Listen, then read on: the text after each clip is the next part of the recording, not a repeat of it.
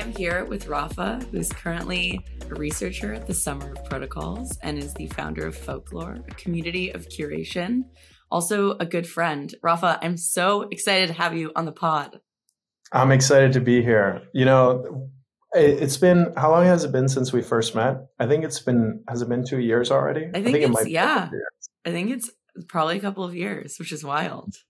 Yeah, you met me before a lot of things had happened. Yes. Which is quite exciting. It's been an eventful 2 years. Yeah. I cannot wait to talk about a few spicy takes today. I think you've thought really deeply about media and on-chain media, and also protocols and how all of those things interact with one another. But before we do that, maybe you can give a little bit of background on you and how you fell on the crypto rabbit hole and what you've been doing for the last couple of years. Absolutely. I tell this story often. The beginning or the origin story goes back to a summer that I had at my uncle's hardware store.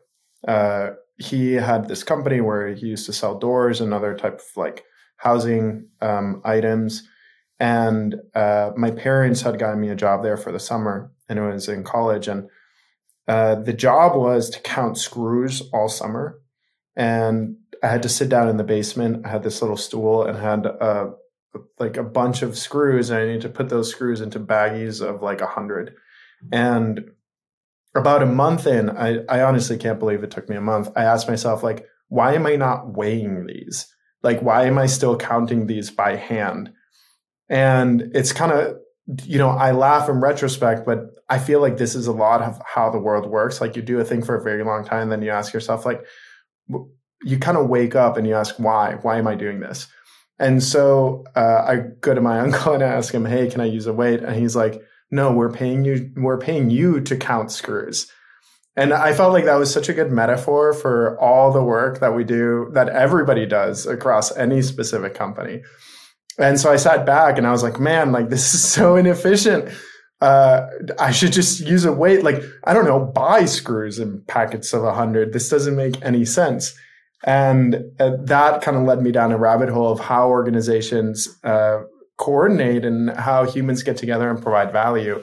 Fast forward to 2019, I had already spent a couple of years reading about crypto and always thinking every year that I was late. Since 2015, I was like, it's too late. 2016, it's too late to get into this. I remember thinking about getting a job at Coinbase and saying, this company is already done.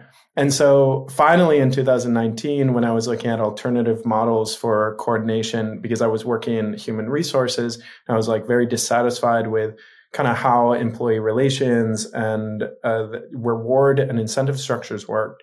I came across online communities, which I had already been a part of, but again, it took many years to wake up and say, wait, there might be something here.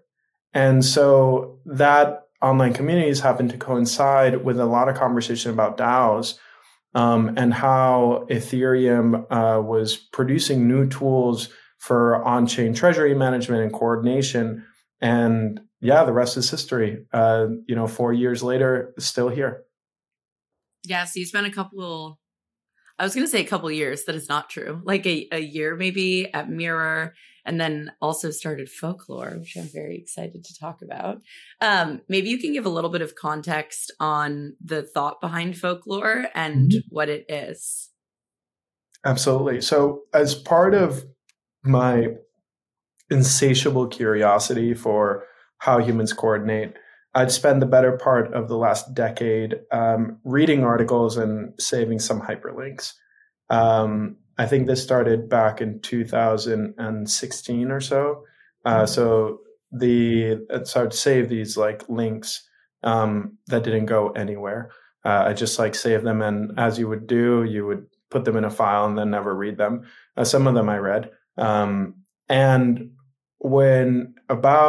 so in August of last year, I had gone out the night before, and usually the next morning, after my brain is a bit more quiet, some interesting ideas, not all good ones, most of them bad, but some interesting ideas happen. And I woke up and I said, this doesn't make any sense. I'm the one like saving all these links. People are asking me for these links. I should just, I don't know, start a paid Telegram group. And I was working at Mirror at the time, and I was like, oh, this will be great because it will help me also test out the functionality of Mirror. We had just launched like writing NFTs that summer. And I was like, I'm just going to test out how this functionality works and see what we can build. And so that morning, I woke up at like 8:30 or 9 a.m., a bit cloudy, and I wrote the article that started Folklore. I was like, hey, I'm going to start this Telegram group for people who are interested in the type of stuff that I read. Just feel free to buy the writing NFT, and this will be season 1. Like, let's do it, ship it, as you would say. And so I started the token group. I ended up selling out all 150 memberships. I wanted to keep it capped. And that's how Folklore began, which is simply a drip. It was this idea that I wanted to get an article a day, which is the membership that I wanted to pay for, but the service didn't really exist for the topics that I was interested in or for the intersection of reading that I was interested in. As a result of that, Folklore over the last, it's been 9 months now, has consistently had a curated article every 1 to 2 days. And then the membership, the payments for membership are reinvested into essays commissioned by Folklore. Bear in mind, we have not published a single commissioned essay yet, but we do expect the first one to come out at the end of the month, which we're very excited about. Yeah, I loved watching Folklore evolve. And it is an incredibly active Telegram chat, which is so cool to see. But also in the context of creating media, and also in your time at Mirror, and I think your research across the space more broadly, you are, I think, one of the deepest thinkers on what on-chain media actually looks like and what it can look like, and what some of the challenges are right now. So can you talk through a little bit of how you're thinking about on-chain media and where media lives and what ownership looks like in the context of Folklore creating content and essays and things? Yeah. So one of the things that the main reason why I had joined Mirror initially was because I really believe in their mission of being able to put context on digital assets and making that context a digital asset as well. When you have practical experience like building these NFTs, something quite magical kind of happens, which is you start realizing the power of this portability and composability. You realize the fact that this tokenization process provides a sort of physicality to a JPEG, which it doesn't actually exist. I like to think about blockchain as almost like a protocol of time, where it embeds a timestamp, an actual time into the digital assets, which means downstream from that, you can actually trade, you can know who has the object. It provides a materiality, a weight, a mass to assets which don't exist in meat space or in real life.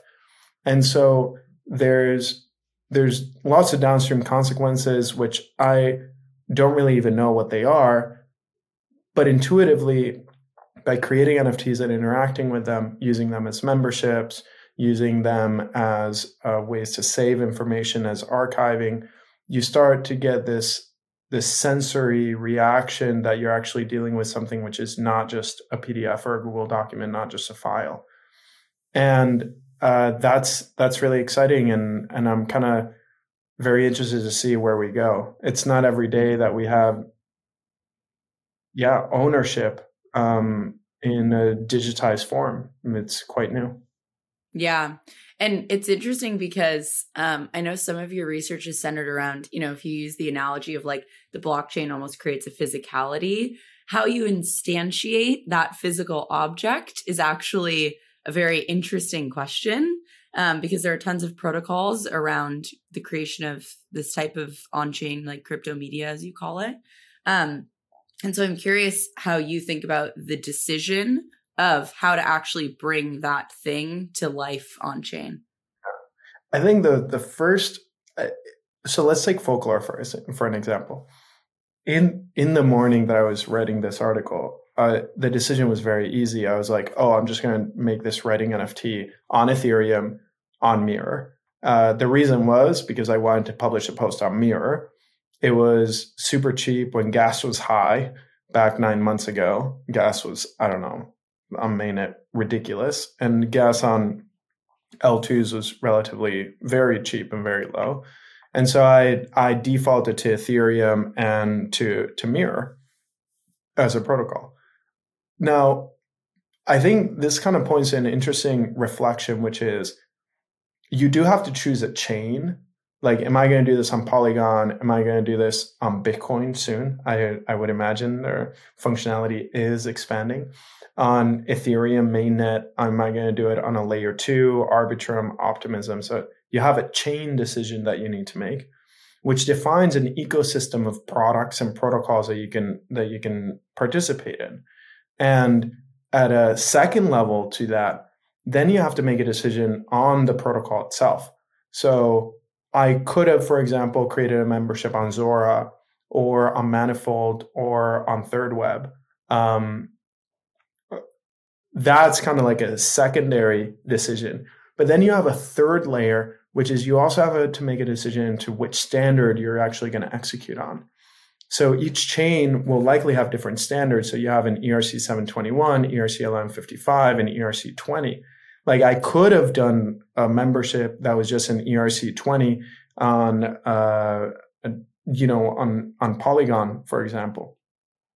And it's kind of interesting because even then you need another layer of technical knowledge. What does that standard even include? What makes it special? I had chosen an ERC 1155 because I was thinking about creating a collection of memberships over the long term, and because that was what Mirror defaulted to. And it's kind of interesting now looking back, like, would I do that again? I'm not 100% sure. I'm thinking about season 2 and I'm thinking I probably want an ERC 721 because I want like an index number, and I don't know if I want it to be a separate collection. Probably going to end up using Optimism as an L2. I like their vibe, and vibes are important when choosing a protocol. I mean, after all, you're kind of committing your community to the philosophy of the protocols that you're actually working with.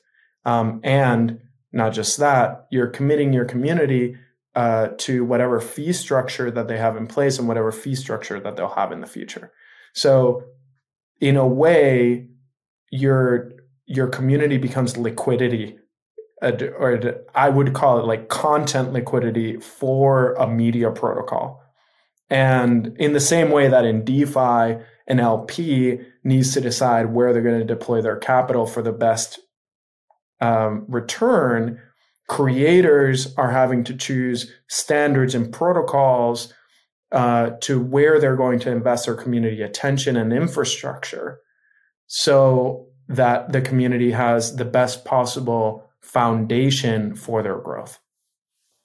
Yeah, I think this idea of content as liquidity is a really, really important one when we think about the context of what on-chain media looks like, what it means to have protocols where all of the content is sort of aggregating. And one thing that I want to talk about in this context that I know you've thought deeply about is this idea that, like, in theory, I think we often don't think about content liquidity because technically standards like ERC 1155 and 721, and for people who aren't familiar, like, those are both NFT standards. They're just a little bit different. But in theory, those are like interoperable and you can switch between protocols and it doesn't really matter. But in practice, that is not always true. Can you dive a little bit into why? Because I think often, like, in the context in my head, something like LPing, right? Providing liquidity on Uniswap. That's very clear because it's Uniswap as a protocol. And technically the tokens that you're providing liquidity with are interoperable, but like you're locking your tokens into the protocol. And so it becomes obvious. I think with NFTs, it's a little weirder because it's like technically I could mint on one platform and sell on OpenSea. And in a lot of cases that is true. But yeah, where does interoperability play into this idea of content liquidity on protocols? Yeah. Okay, so let's take a step back. We have on-chain media, which we can think about content deployed. It can be on IPFS, it can be on Arweave, it can be on LivePeer, it can be on Zora, right, or Manifold. This is like content which is on-chain. As a subset of that, you have tokenized media, which is content which is tied to a specific token ID and contract. So this is, for example, an NFT project. The media, the on-chain media, may be hosted on IPFS, or it might be rendered in the same contract that you have. And that contract actually has tokens, so they have like IDs attached to them. So they're actually like things like foods that you have sitting on the table. Now, in that tokenized media, that tokenized media can be a custom contract. So I can deploy a contract to Ethereum and say, this is Raf's contract. And I can use an ERC 721 standard, which means my wallet, Rainbow, or MetaMask can, quote unquote, read and know how to interact with that specific contract. So you have different types of like signatures and stuff like that. It doesn't need to be a custom contract. So right now we have protocols which provide different types of utility. So gas optimization. So I don't need to create a custom contract and pay a bunch of gas to like deploy this contract. I can use like a factory on chain that optimizes so that when I do an ERC 721, I use low gas, but more importantly, it's audited, right? I know that their contract is airtight, doesn't have errors, and so on and so forth. Or at least we trust that they do, right? They're not hackable. That factory is coupled to the protocol that they have. So whatever protocol you use, you create a factory, you create your contract. Your contract now is inheriting all the wonderful opportunity and features that the protocol is offering to you. A lot of that is just a standard. So, you have like a supply of tokens and you have a current owner and there's a function to transfer the ownership from one, address to another one. What's interesting is that token standard, so ERC 721, is very limited on purpose. So the standard is as small as possible to enable interoperability between any interface that wants to connect with an ERC 721 or 1155, whatever these types of tokens are. And within that limited standard, it gives flexibility to the service providers to create additional types of contracts. One common function that exists is the mint function. Something that I thought was true, but I didn't know, now I know, is that the mint function is actually not within the standard. So there is no standard mint function. What that means is that the protocol that you choose gives you the specific mint function that they have designed. Could be gas optimized, could enable airdropping, could have burn mechanics, like that might be a separate function. You might have a series of different functions that enhance the interaction with the specific NFT or token that you're actually creating. This is great. This is fantastic for creators because it allows you to experiment. It allows you to expand your functionality. But it's kind of interesting because one thing that we should not assume is that all the interfaces need to build out their own interoperability with the custom functions from the mint. So if you have an ERC 721 can't become an ERC 1155, right? They're different contract types, they're different factories. In the same way, a contract that you deployed on Zora can't become a contract that's hosted on Manifold or Third Web.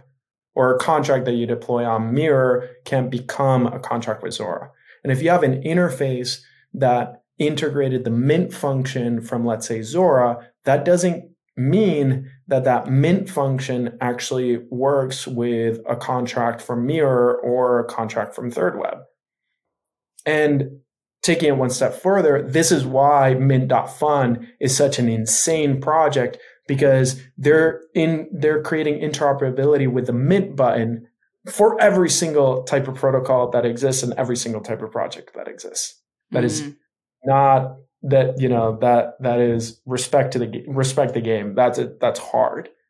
Now, corollary to that, as I continue on this like protocol rant instead of platform rant, I guess, is that your distribution as a creator is predetermined by the interfaces that support your protocol choice.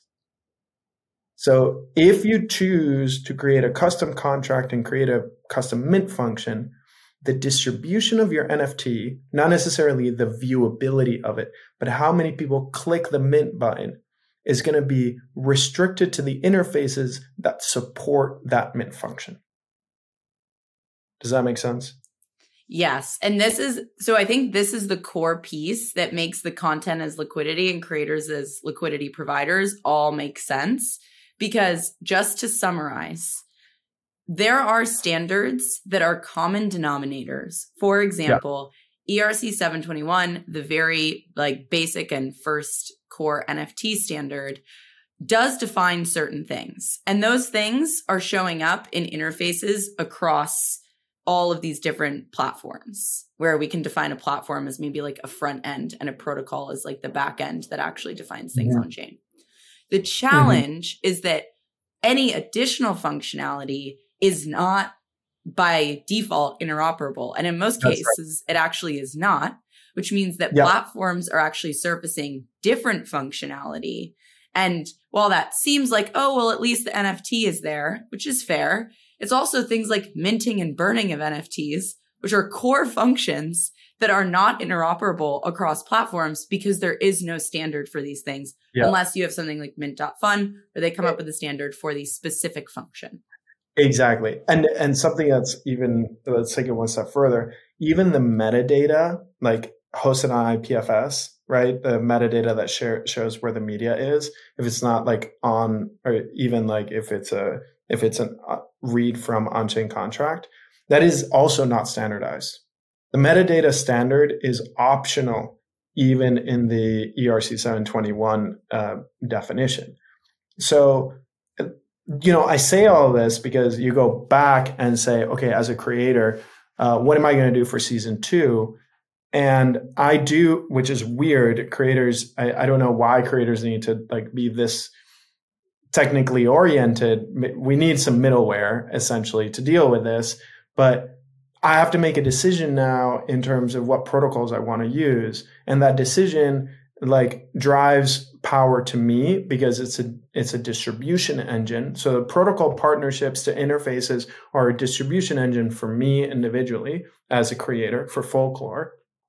And my content provides power to the protocol because the protocol says, hey, look at this. All the popular creators, which have hungry, insatiable audiences, their content is hosted on my protocol. So you need to make sure that your engineering team builds out the interoperability for the additional functions that my protocol provides. And there's a dual conversation here, the dual benefit. I'm getting from the protocol's distribution. I'm giving power to the protocol to be able to ask for more partnerships and increase their distribution scope. And that's super cool. That's like a type of symbiotic relationship, at least for now, because then we can think about what comes next. Well, my content is actually locked within that protocol. So I'm getting a symbiotic relationship kind of, but once I deploy my content to that protocol, if that protocol, I don't know, has any issues, gets hacked, I can't just move my content to another protocol. I have to recreate it from scratch. I have to redeploy a new contract with a new protocol. So if that protocol dies, I don't know, gets sued, goes bankrupt, I don't know, they rug their users for whatever reason, then the rebuilding of that distribution process is not as simple as, just upload your picture from Instagram to Twitter, right? Like you have to build a following again. In the same way, if you recreate your content from Zora to Manifold, you might have to do an airdrop to your current users. Like all this is expensive. Like there's an investment process. And one of the reasons why, mad respect for the DeGods team who transitioned from like I believe Solana to Polygon. Mad respect, because that transition process from one chain to another, very hard. And in the future, creators will at some point have to be recreating content from one protocol to another. That migration will be as hard as, hopefully not as hard.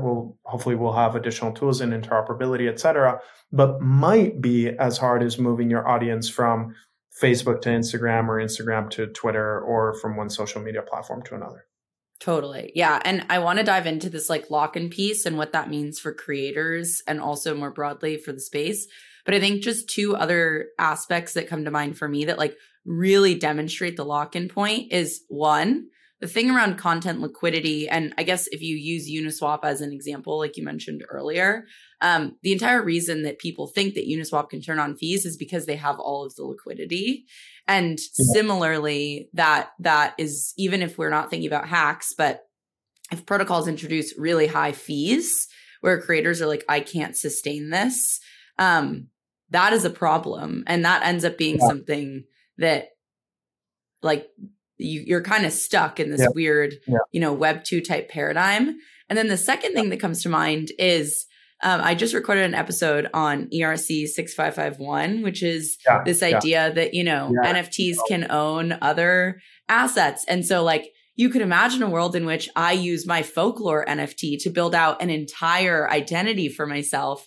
And then we get rugged and even if I still own that asset, I then have to like think about, okay, how am I going to port over this entire identity? So I think as we build context around these NFTs, it's no longer just going to be like, oh, it's an easy copy paste into another chain or protocol. Yeah. I mean, I would take a step back. Like you still own the NFT. Like the contract is still yours, right? Like, I think what's interesting is that when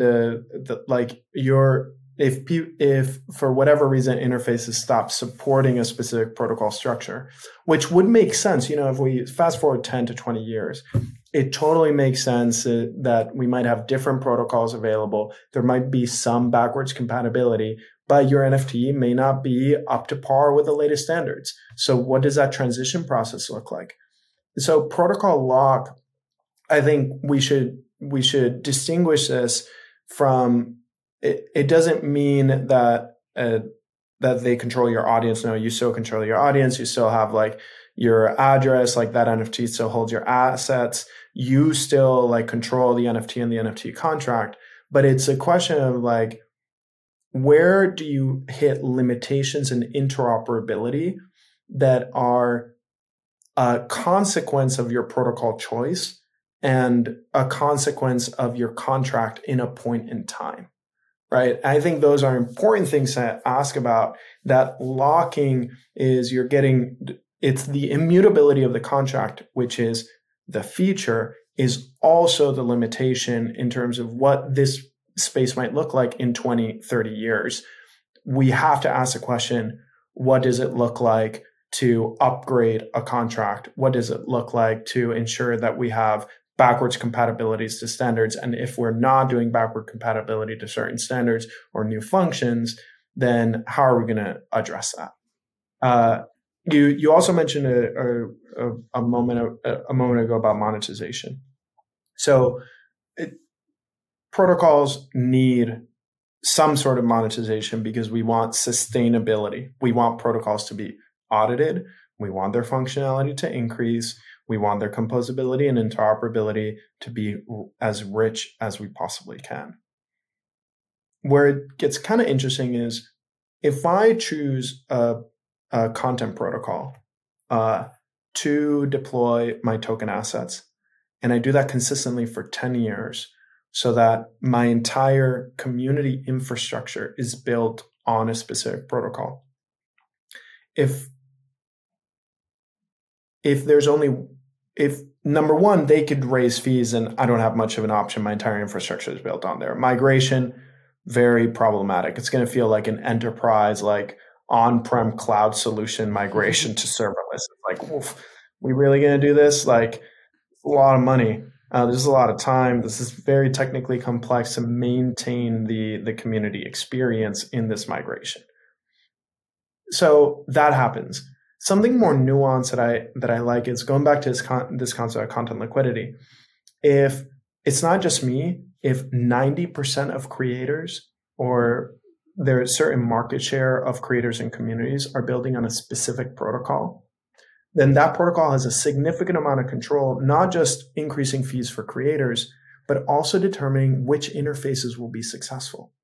So if a protocol says, if an interface does not, for whatever reason, maybe they have certain legal terms or whatever, I don't know, like the interface wants to make a decision to not support this protocol for whatever reason it is, then suddenly you have this question that as a creator, you don't have access to that interface, but as an interface, you don't have access to a creator base. And this is eerily similar to the discussion on royalties and the listing exclusions that has happened with NFTs on whether they can be sold on this market because you respect royalties, or this market. That's a type of protocol like, we're not going to support this protocol. Our interface doesn't support this one. This protocol doesn't support this other protocol. And there's kind of this like emerging theme that yes, protocols do have control over who they over who they support, and interfaces have control over what protocols they choose to connect with. Yeah, and it feels like the interplay here is like, if protocols have liquidity, they have the power over interfaces. So as an example, if 90% of creators are minting on Zora and Zora says, we're going to make the metadata available to only 3 platforms, they are giving power to those 3 platforms. And I'm using platform and interface interchangeably here, but whatever it is, it's the front end basically. So in that case, the protocol has control over what interfaces win. On the flip side, if the interfaces have distribution, then the interfaces if they have high amounts of distribution and 90% of people are using, OpenSea to discover NFTs, then the protocols that OpenSea decides to say, hey, yeah, we're going to support, Zora, that actually has that's a lot of leverage over protocols. So yeah. Does that capture the dynamic that you're calling out? Potentially. I mean, honestly, like this is still like an emerging theme. And I think there's additional layers of research that I personally need to get clarity on. But this is like, I think the crux of it is what does happen in these like interactions. Like, I think because we have decentralized like data, so, you can't really block IPFS, like the contracts are public code. Maybe in the future where we have privacy preserving like technology, then it's possible that protocols could say, this interface is not allowed to de-encrypt our contracts, or this interface is allowed to decrypt our contracts. Not 100% sure. So I'm not sure if the interface would, I don't know if there's a way to prevent an interface from interacting with a protocol just yet. But if an interface has their own protocol, then another, like an infrastructure protocol, let's say I make an NFT protocol called Rafa's contracts, .xyz. And an interface company, which is a block explorer, InstaChain, they have a protocol that like reads my contracts or does some sort of transformation. Hypothetically, I suspect that I could like control, Rafa's contracts could do something to prevent that. It's possible. I'm not even 100% sure. But at the very least, you can make it very difficult for them. I suspect that would be the case. And I'm curious how this will play out, like what type of power dynamics are going to exist between contract creators and contract readers. There's definitely going to be some sort of interesting power dynamic. Yeah, which is funny because I think often when we think about things in a very simplistic manner, we're like, okay, the best protocols will win because that's where creator liquidity will exist, and the best interfaces or platforms will win because that's where the best like distribution will be. And those will exist in isolation, and we will just end up with each of the best. But that's becoming increasingly clear that they're actually quite interdependent, and there are going to be a lot of dynamics that make it so that it's not so cut and dry. It's not so cut and dry. That was my realization, like over the past like couple of weeks, which I suddenly realized, like, wait, the MIM function isn't standardized. Wait, the standard is quite limited. Wait, protocols can stack fees. Like, oh, if I'm like obviously, if I'm minting a protocol contract through an interface, and I'm probably going to get taxed twice, one at the interface level to support the interface and the user experience, and one at the protocol level for the infrastructure payment. And that makes sense. But then you start extrapolating and you say, oh, what happens when there's one monolithic protocol? What type of competition can we actually nurture to be able to drive fee prices down and not up? What does it look like to transfer content because of new functionality that emerges? Do I need to redeploy content? And that's, I think, where this entire thought process came. And again, grounding it on Folklore, like Folklore needs to make decisions as to what protocols they use for membership and who we're going to rely on for memberships. And especially, I think this problem gets increasingly more important as we think about longer term content. So when I'm thinking about lifetime memberships, for example, or the NFT is a composable and dynamic digital asset, and I start building additional complexity into this, then these questions become even more pertinent. And yes, creating a custom contract is fine. Forking another protocol is fine. So it's still like supported in some way, but it's still the question about making sure that you're following standards, making sure that your custom contract is supported by the interfaces where your community lives. Those are all important considerations that you need to keep top of mind, that I need to keep top of mind as I grow Folklore. Yeah, it's funny because I think there's a world in which my immediate sort of like open source decentralization maxi brain is like, oh, well, of course, what will end up happening is just that if protocols are going to have, of course, there's a conversation about expansive versus extractive fees and stuff. But for the matter of this example, we'll just say that all fees are extractive, though I'm not sure that's totally true. There's a world in which you go, okay, cool. I'm just going to fork those protocols. And no worries, I'm never going to use these protocols that have fees, but that are creating a lot of value. And I think when I take the long-term view, the reality there is just that you need that level of competition. Like you almost do need an incentive for these protocols to continue innovating. And if you don't have that, I think there are a lot of questions about the longevity of this stuff, which is, I think, where that tricky dynamic comes in, because you can't just fork it and create a version of it and be done with the assumption that this stuff is going to constantly change. And you really do need teams that are constantly keeping up and innovating with the evolution of this. Yeah. I think at the end of the day, the market will kind of like manage itself. Like if a protocol becomes too extractive, like someone's going to fork it, and that fork is going to be supported by the interfaces which supported the original protocol anyways. I think that's fine. I think in theory, that's right. And it's way more, composable and portable than anything that we've had today. You can't really fork Facebook and just like have an interface that works, right? That's not how it works. But when you create these dependencies, even if you did create a fork of Facebook today, even if that was possible, It doesn't mean that all the services that are interacting with Facebook and know Facebook as a trusted supplier will automatically support you. So Right. you have a lot of like partnership redevelopment and trust like redevelopment that you need to invest in. And that's, that's social work that needs to get done. That's like, peer-to-peer conversations. That's, business development that needs to go through. So forking, yes, it exists. Easier, yes, by probably a magnitude. But we shouldn't be naive that this is just going to be like easy and that like our content is just like fine and it's purely protable and transportable.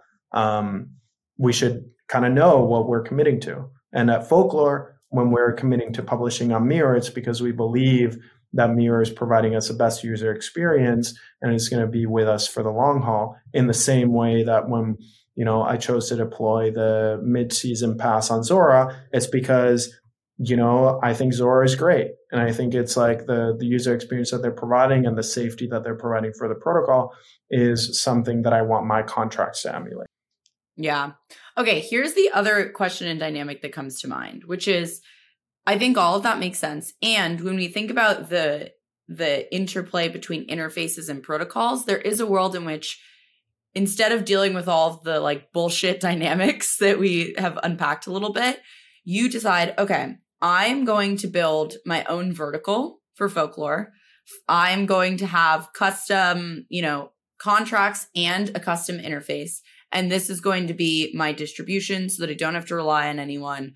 I know it's dependable. What is the reasoning behind not doing something like that? I mean, honestly, it's just a lot of effort. Can you imagine the amount of like time and technical like expertise that you would need to do this? I mean, maybe GPT-4, the 45 will, potentially solve for this, which it might.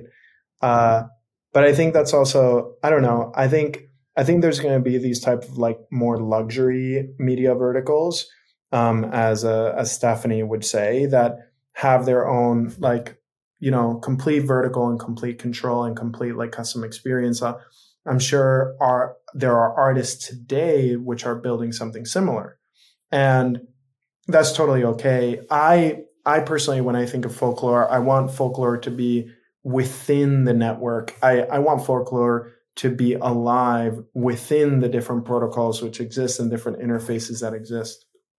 I actually don't want a monolithic vertical. What I want is a purely, on-chain type of infrastructure that will stand the test of time and will survive for 100 or 200 years. Yeah. I also get the sense, and I would be curious if this resonates, but like, I think that when you build something like that, and I do think that there's value in building your own vertical distribution in particular, because distribution is such a weird problem that I think like quote unquote centralization and distribution is actually sometimes better. And centralization can just be the centralization of, your assets into one specific protocol. But that aside, I do think that there's something interesting about like not siloing your community, in the sense that, if Folklore wanted to do a drop with Meta Label, and another set of communities, being able to have those assets also be interoperable with whatever you're doing feels really important. And I think when you start to get too verticalized at the protocol level, you do run into some challenges. It's the inevitable like deviation from standards, right? Like, and I think this is not just like creating a vertical. This is also every protocol that we have today, which is building new feature sets. With every new feature set, you are deviating a tiny bit more from the standard. You might have the standard, but you're also adding additional feature sets on top of it. So over time, the amount of interfaces that fully compose with your protocol, whether it's yours or whichever one you use, there'll be like a deviation. The number of interfaces may decrease, like for full composability, even if they increase because more interfaces are supporting like specific standards.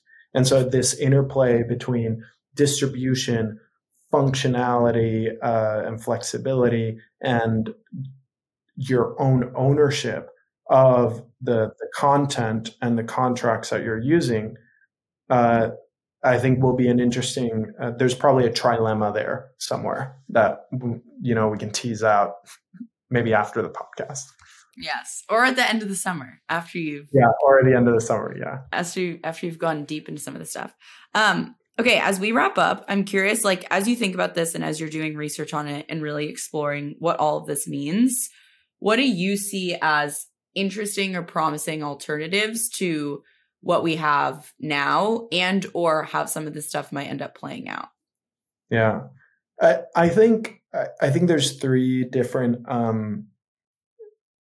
potential pathways that over the past week have kind of emerged as I have had conversations about this and as my own practical experience in folklore has gone. The first is, during the summer protocols, we had a great lecture with two of the core researchers around the differences between standards and protocols. And we were talking about the fact that standards are declarative statements. And this is kind of what brought me into realizing like the limitations of standards and then the flexibility of protocols in the context of those standards. So I think the first option is to actually expand the standard set. Maybe we should develop a standard for a mint button and for a burn button, right? And for other types of interactions. Obviously, we've barely scratched the surface as to what it means to interact with an NFT. So it's probably too early to commit to specific standards. But having an eye towards actually developing those standards, that's great. The slight downside of that is whichever protocol lobbies the hardest and has the largest voice is probably going to be quite influential in the standard that's decided. And the protocols which do not already follow that standard will have to update. And yes, your contracts, which you might have minted this year, may not be interoperable with many interfaces in the future.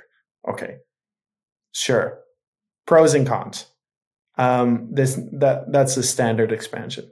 The second is we could start thinking about micro protocols. So I could start developing a factory that is my own protocol that's always updated to the recent standards. And maybe I create a set of contracts which reference each other so that they always reference the latest standard. So the ownership and the transfer and the supply. And so the ERC 721 is maybe like a very purist type of standard. And then it's kind of like composable with all the other different functions. Not 100% sure how that would work. Not an engineer. I'm sure people will listen to this podcast and say that I said things wrong. Totally possible. But I do think maybe there's some protocol engineering that can take place such that you have guarantees for this type of like interoperability or composability. That's the second one. The third one, which I actually think is very interesting and possible, is this concept of like creator-centric middleware.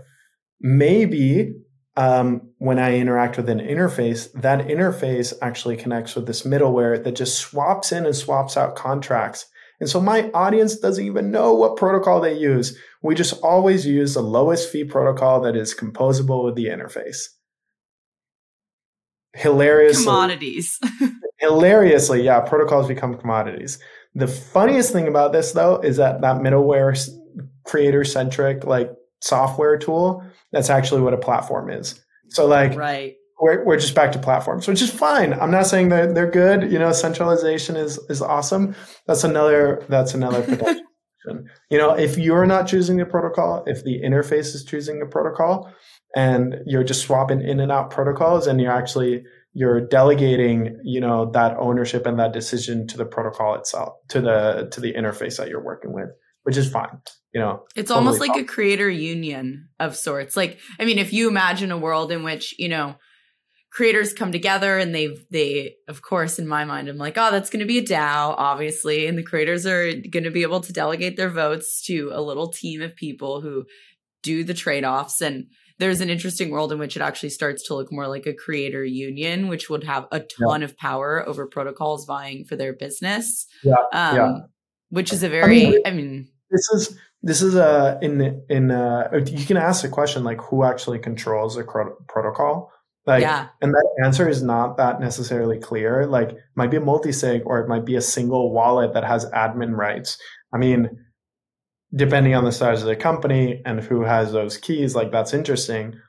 I can see a future where the protocol users have a specific voice where they can veto information. Right now, it's kind of interesting to ask who is actually in control of the protocol, the fees, the changes to it. And in a lot of cases, we're still in the early days. It's like the core team, right? But that might not be true in the future for all these different like media protocols. Totally. Yeah. And then, of course, you get into questions around like how much do creators need to know about these protocols to make informed decisions? How do you abstract away some of that, which I think is also going to be a really important part of this stuff. I mean, to be fair, like we've made lots of empty promises to creators, including, hey, we'll enforce your royalties. And then the market. We have. Yeah. I look, it's all still shaken out. I think this is one creator's perspective of like what's going on. And yeah, I'm excited to start this conversation. Like, let's talk about content liquidity. Let's talk about like what the power dynamics are between protocols and interfaces and between different protocols which rely on each other. Let's talk about how decisions are made and how fees are structured and whether they should be stacked or discounted and who is the creator paying or is the audience paying or the collector paying. I think these are all the conversations that we will have to have now that consumer crypto is actually a thing. There are creators. We are building on crypto. Let's talk about the things that come next. Yes. Well, I'm very excited that you're doing this research. Rafa, where can people learn more about you and what you're thinking about and building, and also Folklore? So you can go to folklore.institute and definitely start the journey with us. We're on our way to creating a community AI that supports our curation, our work. If you want to hang out with me, feel free to get in contact with me on Twitter at Rafa the Builder. Or just visit my website, raphael.fyi. Thanks so much, Chase. Love it. Thank you, Rafa.